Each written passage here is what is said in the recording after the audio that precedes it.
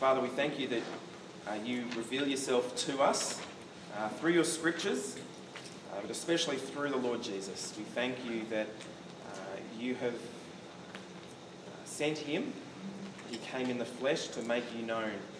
And we pray as we look at this next part in Revelation that we would see Jesus more clearly, we see you more clearly, and that might cause us to, like all of the creatures and the people gathered around the throne in heaven, to fall down and worship you. Pray that you might do that for us tonight by your Spirit. Amen. I wonder how many of us know right now we are in a fight. We're in the thick of a battle. You might not feel like it here on a lovely Sunday evening, on a long weekend, in a beautiful city, in a peaceful nation. But make no mistake, we are in a fight. Not for AFL or NRL premierships or for Rugby World Cup that England are no longer in. This is a spiritual fight. Here's how the Apostle Paul describes it in Ephesians chapter 6. He says, Ephesians chapter 6 verse 12, he says, "For our battle is not against flesh and blood, but against the rulers, against the authorities, against the world powers of this darkness, against the spiritual forces of evil in the heavens." We're in a battle. In Australia, we are not very attuned to spiritual realities. But go to other places in the world, go to Africa, South America, it's just normal. And the Bible is actually very clear that there is an unseen battle going on in the spiritual realms. We just can't see it with our eyes. And as we come to this part of Revelation tonight, we're going to look at chapters 12 to 16, but especially in chapters 12 to 14, this becomes quite clear. Satan and his cronies, they wage war against God and his people. And if it's true that we're caught up in this spiritual fight, well, it follows that we should know about it. We should know our enemy, we should know how to fight, and particularly so because there are huge eternal consequences. And although Jesus has conquered Satan and evil at the cross, in Colossians 2, 14 and 15 there it tells us that Jesus has disarmed the spiritual rulers and the authorities by the cross. He disgraced them publicly and he triumphed over them. Yet despite this victory, Satan still wages war. He's been dealt a fatal blow. He's about to die, but he's kind of in the death throes. And he's trying to take down as many as he can. And if you haven't been here the last few weeks, as we've made our way through this book of Revelation, I just want to give you the lowdown. This letter of the Bible, it's a pretty full-on letter, as you would have been listening. There's all these visions that Jesus gives to John, the Apostle John. They were given to him at the end of the 1st century AD. And it's written in a very particular way, a particular genre. It's called apocalyptic. Lots of imagery, symbols. So you can't read it literally. It's more like a picture book. You've got to try and work out what the meaning is. Neither can you read this book as a straight line through history, because the events that happen in it aren't consecutive. They're not one after the other. There are flashbacks in time, sometimes to creation, sometimes to the Exodus, sometimes back to the cross of Jesus. And as we look back at these different events, it's just giving different angles of the same events rather than a straight line. But particularly, there are a lot of events that are spoken of in the last days. That's the time we live in now, between Jesus' first coming and his second coming, his resurrection and his return. But here's the main point of the whole letter. It's to encourage followers of Jesus from the 1st century to today and until Jesus returns to persevere.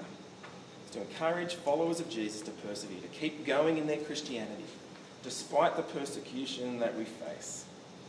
And it's no different really in chapters 12 to 16 that we're looking at tonight. So in chapter 12, if you've got your Bibles there, we're going to start there. And in chapter 12, we come across a fight between a woman and her child and a dragon. So you'll see there in verse 1, a great sign appeared in heaven.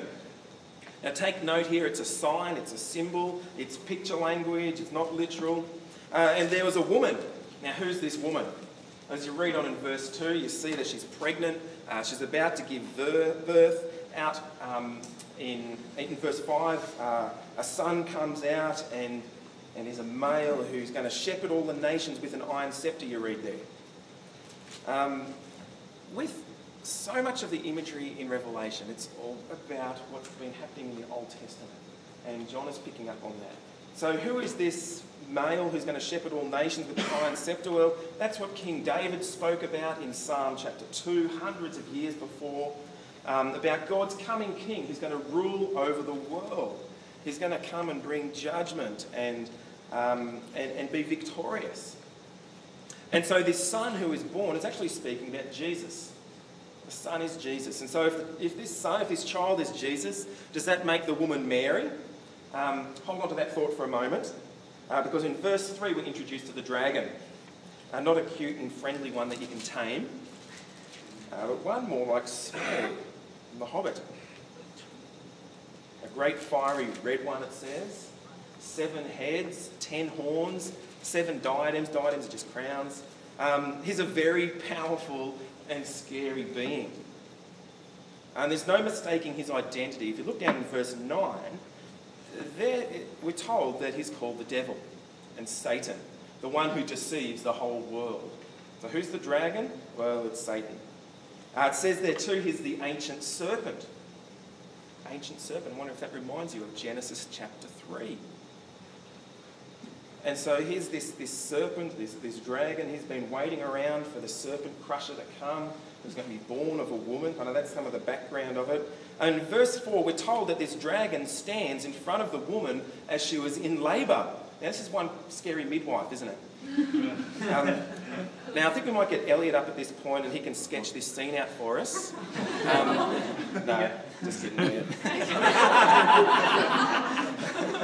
He did such a great drawing the other week. Oh, maybe we'll get that. But anyway, this dragon, Satan, is kind of hanging around while this woman is in labour. She's about to give birth, and he's waiting there so he could devour this child. We're not actually given the details here of what happens as Jesus is born. We can perhaps join the dots from other parts of the Bible. You know, when Jesus was a toddler, Satan had a crack at trying to get him then. You might remember back in Matthew chapter 2 that King Herod issued a decree to kill all the boys under the age of 2 because he'd heard that a Jewish king had been born. But what happens is Mary and Jesus kind of fled. They flee Israel just in time and Jesus survives. But you can bet your bottom dollar that the dragon, that Satan, was behind that. And we see it more explicitly as well in Matthew chapter 4 where Jesus is led out into the desert, into the wilderness, and there Satan tries to stop Jesus going to the cross. He's trying to snatch away this baby. The dragon tries to devour Jesus, but before he could, well, Jesus goes to the cross, he dies, and he's caught up to heaven, caught up to God in heaven, it says in verse 5. So the dragon has missed his chance. Now, the woman sounds very much like Mary, doesn't she? Jesus' mum. But if you look down in verse 17, we meet the offspring of this woman. It says there in verse 17, the offspring of the woman are those who keep God's commands and have the testimony about Jesus. Now, this woman can't just be Mary here. Mary isn't the mum of every follower of God. Remember, verse 1, it's talking about a sign. The woman is a sign. Well, she's a sign of the church. She's a sign of God's people. The Old Testament people of Israel, the New Testament people of the church, all together, they are all symbolised by this woman. Additionally, the imagery of this woman in verse 1, if you have a look there, the imagery, she's clothed with the sun and the moon under her feet with 12 stars.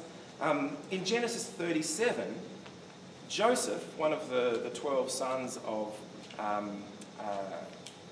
Isaac, Joseph has a very similar dream about his descendants. He has a dream about the sun and the moon and 11 stars bowing down to worship him. He's the 12th star. And so the image of this woman symbolises the church. Yeah, they're the descendants of the 12 tribes of Israel. The woman symbolises the cosmic beauty of God's people as, radiating with the sun and the moon under her feet. It's talking about the church here. Chapter 21 in Revelation, it talks about a woman there, the bride of the Lamb. So the woman here is the church, all of God's people. The sun is Jesus, the dragon is Satan, and in verse 6, the dragon couldn't touch the child, he's gone up to heaven, and so what he does is he pursues the woman on earth. She's fled out to the wilderness where God has prepared a place for her. He feeds her there, and it says for 1,260 days. Now this woman fleeing to the desert should be giving us illusions of Israel's exodus from Egypt, where God cared for them for 42 years. Perhaps even the early church being pushed out of Jerusalem in the first century by persecution, fleeing into the desert, where God is going to protect her.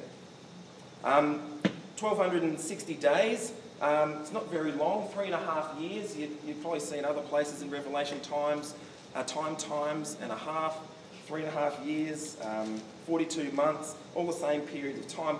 And what we see with numbers in Revelation is that they're symbolic.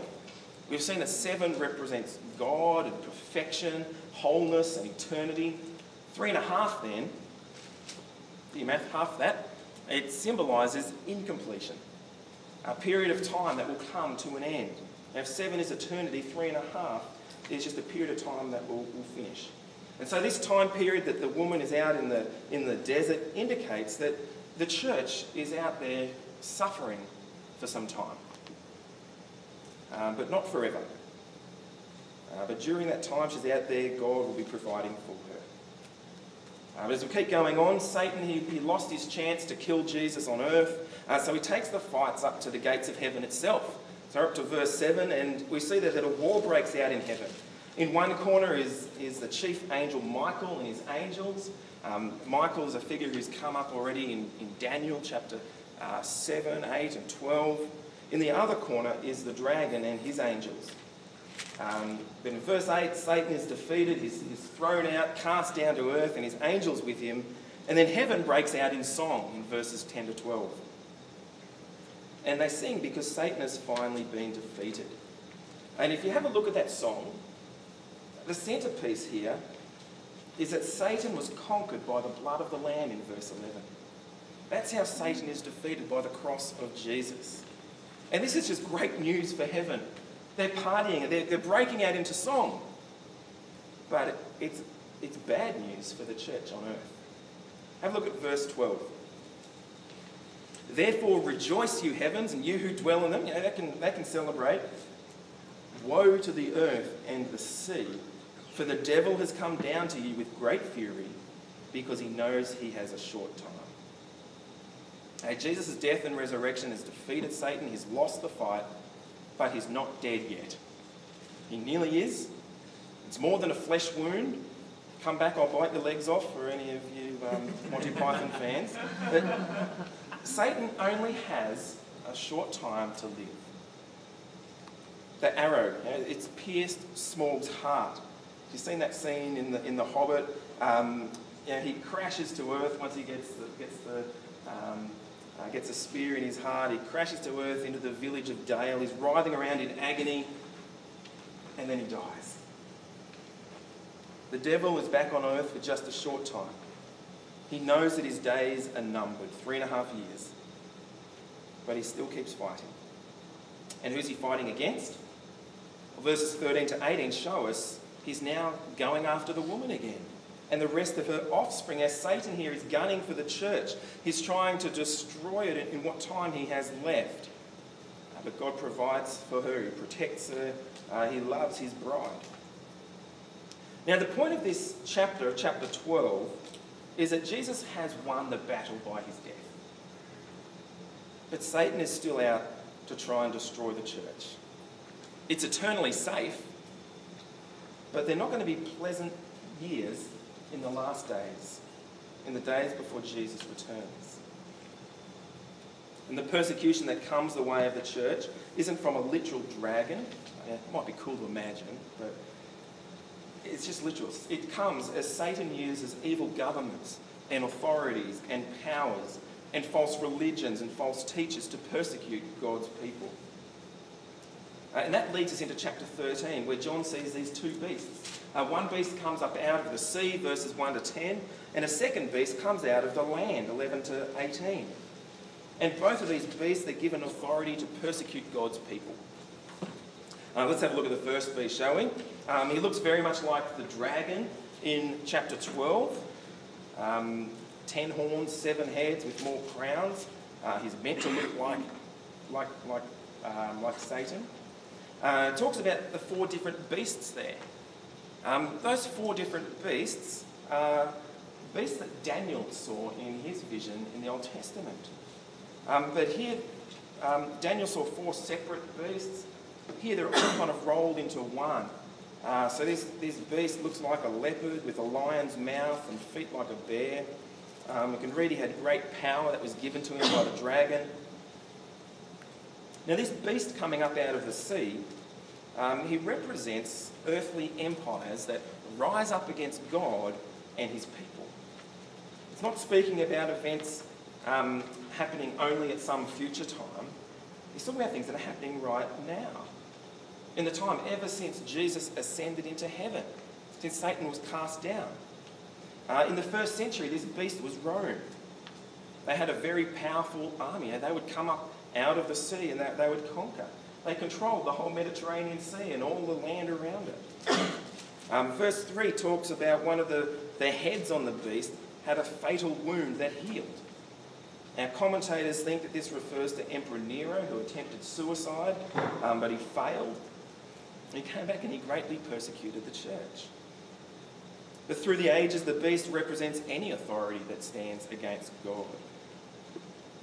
Any authority that stands against God, that's who the beast is. And behind those authorities is Satan himself. He gives his power to them. Now, there have been many of these beasts throughout history who speak out against God and persecute his people. Roman emperors, Stalin, Hitler, Al-Qaeda. Verse 4 goes on to show that this beast is actually popular. The whole earth was amazed and followed him. They worshipped him. They were sucked in by him and deceived. Let's go on to the second beast in verses 11 to 18. This one comes from the land. This beast has 2 horns like a lamb, but it sounds like a dragon. Now later in Revelation, in chapter 19, this second beast is called the false prophet. Chapter 19, verse 20. And what this name suggests about this second beast is the false prophet, is that it's about religion. Now, a true prophet leads people towards God. A false one leads them away from God. So you can think of this beast as kind of a worship leader, a satanic worship leader. He leads people to worship the first beast we read, to worship the state, to worship these authorities. And he does great miracles before people. Got lots of power, and he deceives people. And what this beast does is he puts a mark on the hand or on the forehead of his people in verse 16. And unless people have this mark, well, they can't buy or sell stuff. What is this mark? We're told in verse 18, the mark is the name of Satan or his number, 666. It appears to be some kind of mark that stops Christians buying and selling stuff. We saw this already happening to the Christians in the first century in Smyrna, in chapter 2, verse 9. There are economic sanctions that were put against them because they didn't bow down to Caesar. People have made all sorts of suggestions in for what this 666 means. Does it stand for Emperor Nero? Does it stand for me? I've got 6 letters in my first, middle and last names. Am I the devil? I think so.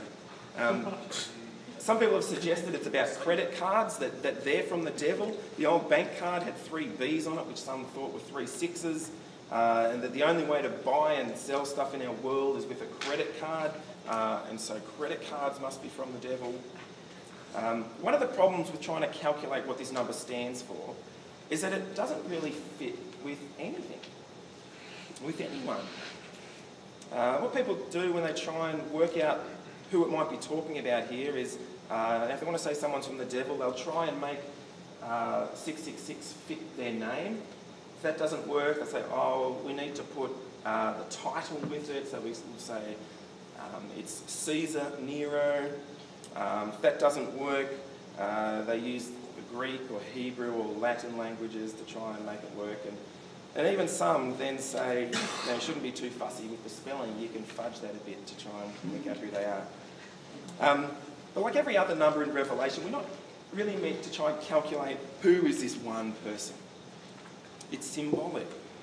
It's not about one particular person, but it's about anyone who's doing Satan's bidding. Anyone who leads people away from worshipping God. They've got Satan's fingerprints all over them. So where then does this number come from? I'm thinking about numbers again. 7 is God's number. And 6, well, that's very close to number 7.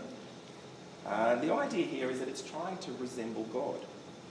If you take a step back and compare the imagery of the beasts to Jesus, you actually see quite a few similarities. Just listen to some of these comparisons. Both, the beast, remember the one with the head, and Jesus, both were kind of slain and came back to life again. Both the beast and Jesus do great miracles. They have followers with names written on their foreheads. Have a look in chapter 14, verse 1. God's people have their names written on their foreheads. The second beast and Jesus have 2 horns. Both have authority over tribes and languages and peoples and nations, you'll see in chapter 13, verse 7. Both are worshipped. So these beasts are actually a parody. They're a parody of God and Jesus. They try to mimic God. They deceive people into worshipping them or worshipping Satan rather than God. Remember at this point that Satan's name literally means deceiver. What wants to do? He wants to deceive people. And so Satan will even disguise himself as members of the church. He'll work through Christian or supposed Christian leaders. And we've seen in our studies this term in Galatians and in Titus that there are all sorts of false teachers that are going around churches. We need to be on the lookout for them. In 1 John, chapter 2 and 18 and 4:3, John there speaks about the spirit of the Antichrist who is at work in the world right now. That is Satan going about doing his work, trying to deceive people. So don't fall for fakes. Don't get sucked in by counterfeit gods or worthless idols. Don't get sucked in by the promises that this world offers, because they only lead in judgment. The devil has workers both outside and inside the church, so don't be fooled. So what are we to do then? What should God's people do in the face of the beast and the authorities that are against God and the false religions and false teachers around us? We're to endure and to stay faithful. If we're thrown in prison, so be it. If we're killed, so be it. Have a look, chapter 13, verse 9. If anyone has an ear, he should listen. If anyone is destined for captivity, into captivity he goes. If anyone is to be killed with a sword he will be killed. This demands the perseverance and faith of the saints. God doesn't call us out of the world, away from persecution as the dragon and his beasts rage on. He calls us to faithful endurance. He calls us to be wise, to see that Satan is doing his best to deceive us. But we know he can't win. He won't win, because Jesus has already won. And we see our confidence in this in chapter 14. Join me there. John looks again in verse 1. Another vision here, and he sees Mount Zion in heaven. And on that mountain is a lamb.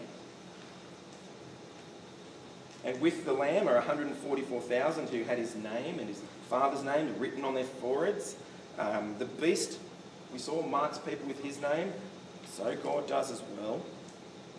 But despite all the dragon and the beast are doing on earth to ravage the church, God's people here are standing firm. Every single one of them, the whole number. 144,000, remember the other week we saw it's just referring to all of God's people. God knows every single one of them. He will help them to remain faithful. And we see that they burst out in song because they're secure with God. And what a lovely little picture this is amidst the imagery of dragons and beasts. You have God's people safe and secure, sing their songs. Next, 3 angels go flying overhead in the sky. These angels, they go and announce judgment. The first angel is carrying the gospel message. It's available one last time before the end comes. Have a look in verse 7. Here this angel goes flying out. He spoke with a loud voice, "Fear God and give him glory, because the hour of his judgment has come. Worship the maker of heaven and earth, the sea and the springs of water." The right response to the message of the gospel as it is proclaimed is to fear God and give him glory. To worship him, not the dragon or the beasts. And the time's running out. The second and the third angels go out. They tell us that the coming judgment means God's wrath is here, and that everyone who faces the beast, everyone who worships the beast will face God's wrath. And now this is a very troubling scene, because it's talking about hell. Hell is real, it is nasty, and it's eternal here. Have a look. See, these are the words of Jesus himself. Have a look in verse 9. A third angel followed them and spoke with a loud voice. "If anyone worships the beast and his image and receives a mark on his forehead or on his hand, he will also drink the wine of God's wrath, which is mixed full strength in the cup of his anger. He'll be tormented with fire and sulphur in the sight of the holy angels and in the sight of the Lamb, and the smoke of their torment will go up forever and ever. There is no rest, day or night, for those who worship the beast and his image, or anyone who receives the mark of his name." Friends, this is a really difficult thing to hear about, isn't it? To read. These are God's words here.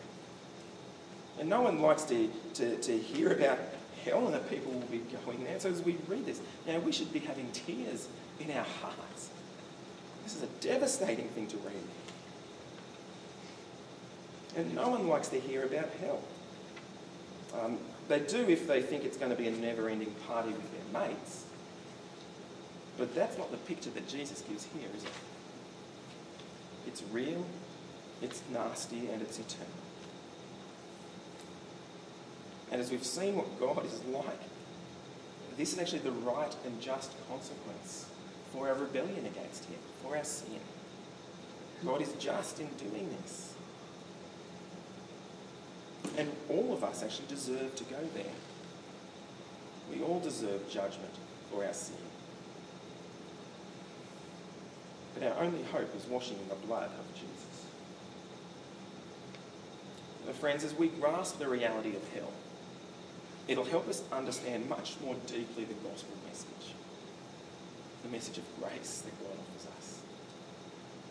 Now, as we sit with how awkward that is, how horrible it is, we'll appreciate God's grace in the cross so much more clearly when we do. And as we fathom the contrast between heaven and hell, they'll never be resting in hell, but heaven is eternal rest, it says there at the end of the chapter. As we fathom the contrast and as we consider the cost that God went to save us from it, that will give us great encouragement to persevere. Great hope of eternal rest and blessing in verse 13.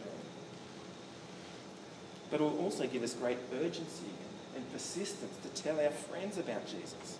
To be like the first angel there, declaring the eternal gospel, to fear God and give him glory, so that they will be spared eternal torment. The rest of chapter 14 goes on to speak about one like the Son of Man, verse 14. Again, picking up imagery from Daniel chapter 7 here, it's talking about Jesus. The judgment day has arrived, and he goes and heads out with his sickle to begin the harvest. And goes to gather the grapes for the great winepress of God's wrath, verse 19. And the wine, the grapes that he gets, the wine that comes from it, it symbolises, it's pretty graphic, the blood of God's enemies. If you have a look in verse 20 there, the amount of the blood is staggering. It's as high as a horse's bridle, flowing out for 290 kilometres. That's from here to Canberra. That's a lot of blood.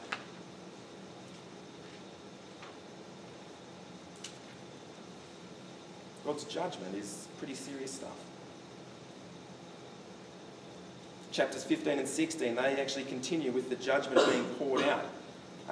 But like we've been seeing all along, with each new vision, the time frame is reset. Now, chapter 14 ended with everyone dead, the blood flowing out. Chapter 15 begins with angels who are going to be bringing God's wrath upon the earth. People are back alive again. We've gone back in time here, back to the time in which we now live, between Jesus' resurrection and his return. So in chapter 15, verse 1, another great and awe-inspiring sign in heaven appears. And here there are 7 angels with the 7 last plagues and 7 bowls. And as these plagues are poured out, it says there that God's wrath will be completed. Now as you glance over the plagues here in chapter 16, they're pretty similar to the trumpet blast we saw in chapters 8 to 9. All of the cosmic stuff going on with the sun and the moon, water turning to blood. But where the trumpets back in chapters 8 and 9 were warnings of judgment, and they were the warnings, the trumpet sound of warning, here the bowls are the judgment. There's many similarities to the plagues of Egypt as well, if you wanted to follow that up. But the first 5 bowls are about God's kind of present judgment for all those who are following the beast. Not about judgment at the end time, but in these last days. And sadly, as that judgment is poured out, and the suffering that these bowls bring, it results in blaspheming God's name rather than people turning to God in repentance. Because they suffer, they curse God rather than cry out to him for forgiveness. The final 2 bowls in verses 12 to 21, they speak about that last day, the final judgment to come. Those bowls aren't talking about human history in the world in terms of time, but at the end of the world. And here Satan assembles his troops for a final attack on God's people at a place called Armageddon. Now Armageddon, it's one of those words that kind of taken a life of its own. Armageddon out of here is how some people like to think of it. There's connotations about nuclear war and a last battle that's going to be fought. There's the movie by Bruce Willis and Ben Affleck called Armageddon, about the end of the world is coming. In Hebrew, Armageddon means mountain of Megiddo. It's a real place in northern Israel. It's mentioned a number of times in the Old Testament, and it was the place of several important battles. And this place, the mountain of Megiddo, there's not actually a mountain there. It's a gap in between mountains. But anyway, this place became known as a place where the righteous Israel were attacked by evil nations. Some people think that the final battle, the final fight will literally take place there. But if you read on in Revelation, the battle doesn't even happen. We'll get to it next week, Jesus throws the beasts into the lake of fire. He kills all those who are gathered to fight, and he binds the dragon. Seems a bit strange, all these forces assembling for a final battle, and it doesn't even really happen. But it doesn't happen because the battle has already been won. Jesus is already victorious because of the cross. His blood has been shed, sin and death and evil have been defeated. There's no great war at the end of time. So the 7th bowl is poured out in verse 17. There's lightning and thunder and a massive earthquake, similar to when God appeared to Israel on Mount Sinai after they came out of Egypt. But with this seventh bowl, God finally pours out his wrath, and then a loud voice comes from the throne of God. Have a look there in verse 17. This is important. A loud voice comes from the throne of God, and what it says is actually the same words that Jesus himself said as he hung on the cross, as he breathed his last. It says, "It is finished." It is finished. All over Red Rover. God's enemies have been judged and enter hell. God's people have finally entered the blessing and rest in heaven. But the battle, do you see there, was won as Jesus died on the cross. But there is going to come a time when Jesus does return, and it really will be over completely. So where are we at? At the present time, the church is at war. Satan and his beasts are on the offensive. It's not going to be forever because the war... not going to be forever because the war is ending because it's already been won. So how do we stay in the fight? The constant refrain in Revelation is to persevere.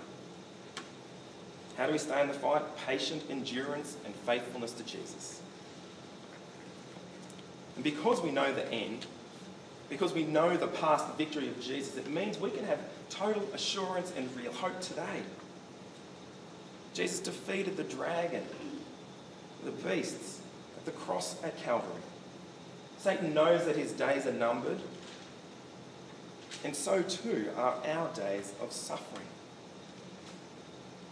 But we can live with certainty and hope.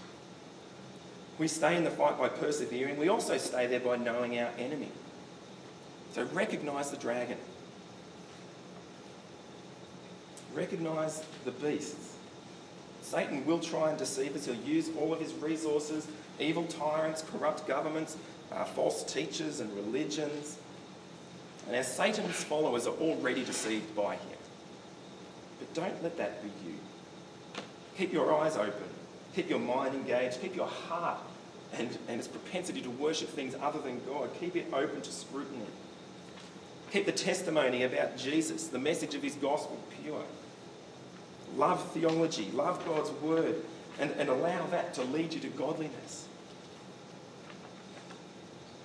Stay in the fight too by praying. Pray for our government. Pray for freedom of religion and freedom of speech. Pray that our government doesn't follow the dragon but pursues justice and the good of society, that they would care for the weak and vulnerable. Staying in the fight also means going on the offensive. Not taking Satan down yourself, because Jesus kind of got that covered. But fight for those who are trapped, who are deceived by Satan. Have a heart of compassion for them, because you know where they're going if they don't fear God and give him glory. We're talking about here genuine love for your neighbour. It means stepping out of your comfort zone, sharing the gospel, how the resurrection of Jesus rescues us from the eternal torment of hell. Living for this world, worshipping anything other than God, is only going to end in one destination.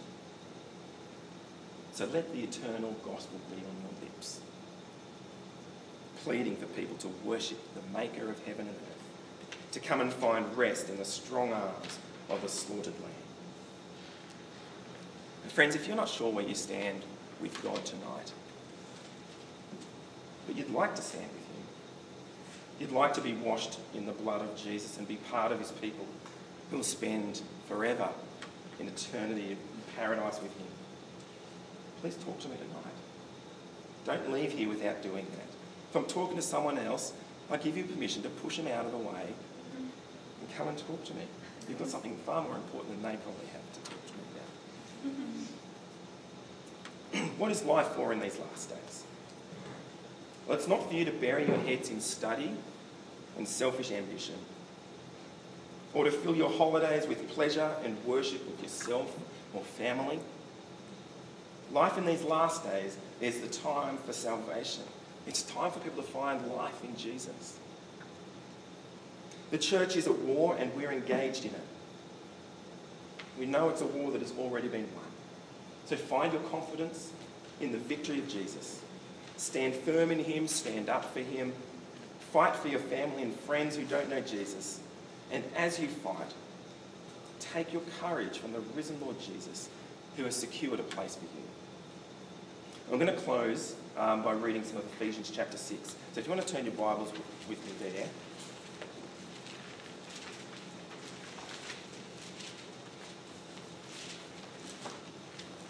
Ephesians chapter 6 and verse 10.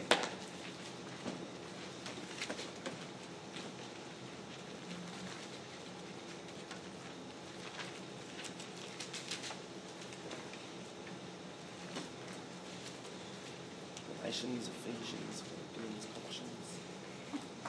Ephesians chapter 6. Finally, be strengthened by the Lord and by his vast strength. Put on the full armour of God so that you can stand against the tactics of the devil. For our battle is not against flesh and blood, but against the rulers, against the authorities, against the world powers of this darkness, against the spiritual forces of evil in the heavens. This is why you must take up the full armour of God, so that you may be able to resist in the evil day, and having prepared everything, to take your stand. Stand, therefore, with the truth like a belt around your waist, righteousness like armour on your chest, and your feet sandaled with readiness for the gospel of peace. In every situation, take the shield of faith, and with it you will be able to extinguish all the flaming arrows of the evil one. Take the helmet of salvation and the sword of the Spirit, which is God's word. Earlier in Ephesians, it talks about Jesus has already won the battle. But here at the end, it's saying the fight is still on. So take up God's armour.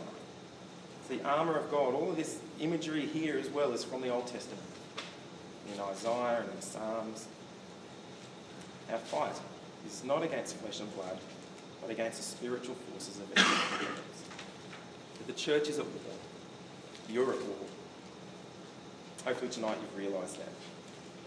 The battle is won, so stand firm, faithfully endure. Satan will attempt to take you down, so be prepared. Watch out for fakes, counterfeit gods and idols, and worship the Lamb only. And boldly declare the good news of our risen King, so that many more can join in the songs of heaven. Friends, we do each week. I'd love to hear some of your questions in this passage. Gregory? Question about Beast chapter 13. You said that they, picking up on January, looking at the four beasts in Daniel 7. Yep. The whole point of those beasts is that they're, I could be wrong, but the way I took it was they had power, but that power was under God's power, and that God was in control. Yep. No, even though it didn't look like it. Yep. Here we have the dragon giving these beasts power. Yep. I'm just having a bit of trouble reconciling the two. Yep. Because where does the devil get the power they're giving in the first place? And why are they different? That might be a good question to be asking in your growth groups to look at Titus 3. Focus. Focus, yeah. In Romans chapter 13, it talks about how every authority is given its authority by God. And so even Satan himself, the authority he has, is authority that is subsidiary to God. In Job as well, you see that Satan is only allowed on the leash as far as God says. So even though here it's it is the dragon who gives authority to the beast, it's God who ultimately gives any of that authority to Satan. And I'll only go so far. God's in control. T? Why is it that this period, the three and a half years or days now, why is it that it has to be unpleasant, and why is it that there has to be suffering? So in the period between Jesus' first coming and his return, which we don't know when that's going to be. Why does God allow suffering in that time? Is that the... Yeah. why does he allow the church to be persecuted in that time? Yeah, not just the church, but also Yep. the others. Yeah.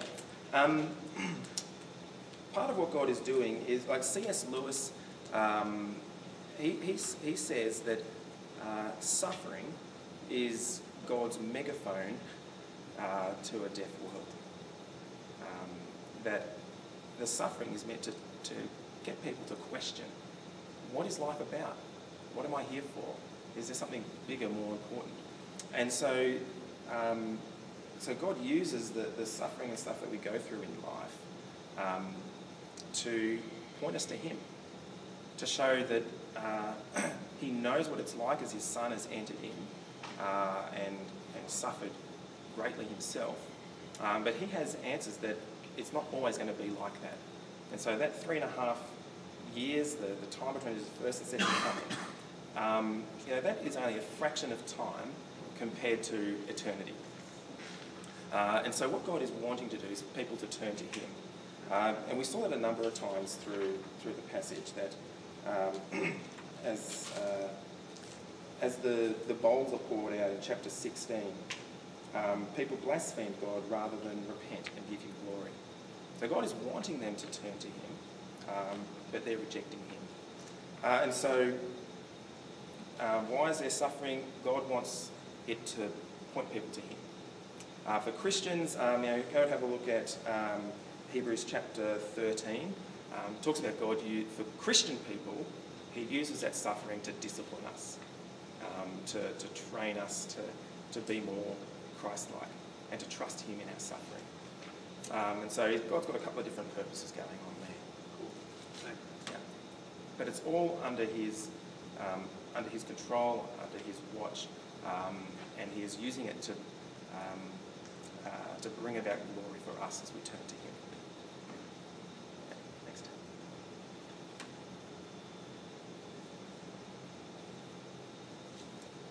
Friends, let me pray, shall we? It'd be good to keep having conversations about this over supper.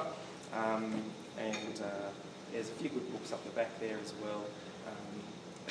Speak about suffering, and it'd be great to grab some of those to read over the summer. Well, let's pray.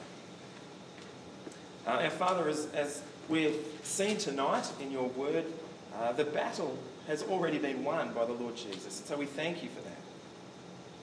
We thank you that this can give us great confidence. That even though Satan might try and attack us and deceive us, we can stand firm because of what you have achieved. Father, we do ask that if we haven't put our trust in you, haven't washed ourselves in your blood, we pray that you might lead us to repentance, that we might find forgiveness of sins through Jesus. Father, we do ask that in this battle you might help us to stand firm. Help us to keep looking back to the cross, to keep trusting in Jesus' death and resurrection, and keep looking forward to the day when there will be no more suffering, when Jesus returns. Help us in the meantime to speak boldly about Jesus. Help us to speak graciously about hell. Help us to speak joyfully about the eternal life that you have on offer for all those who come to you. And as we fight, Father, help us to wear your armour. Help us to not be deceived, but to stand firm in the power of your Spirit, with your word of the gospel by us. Amen.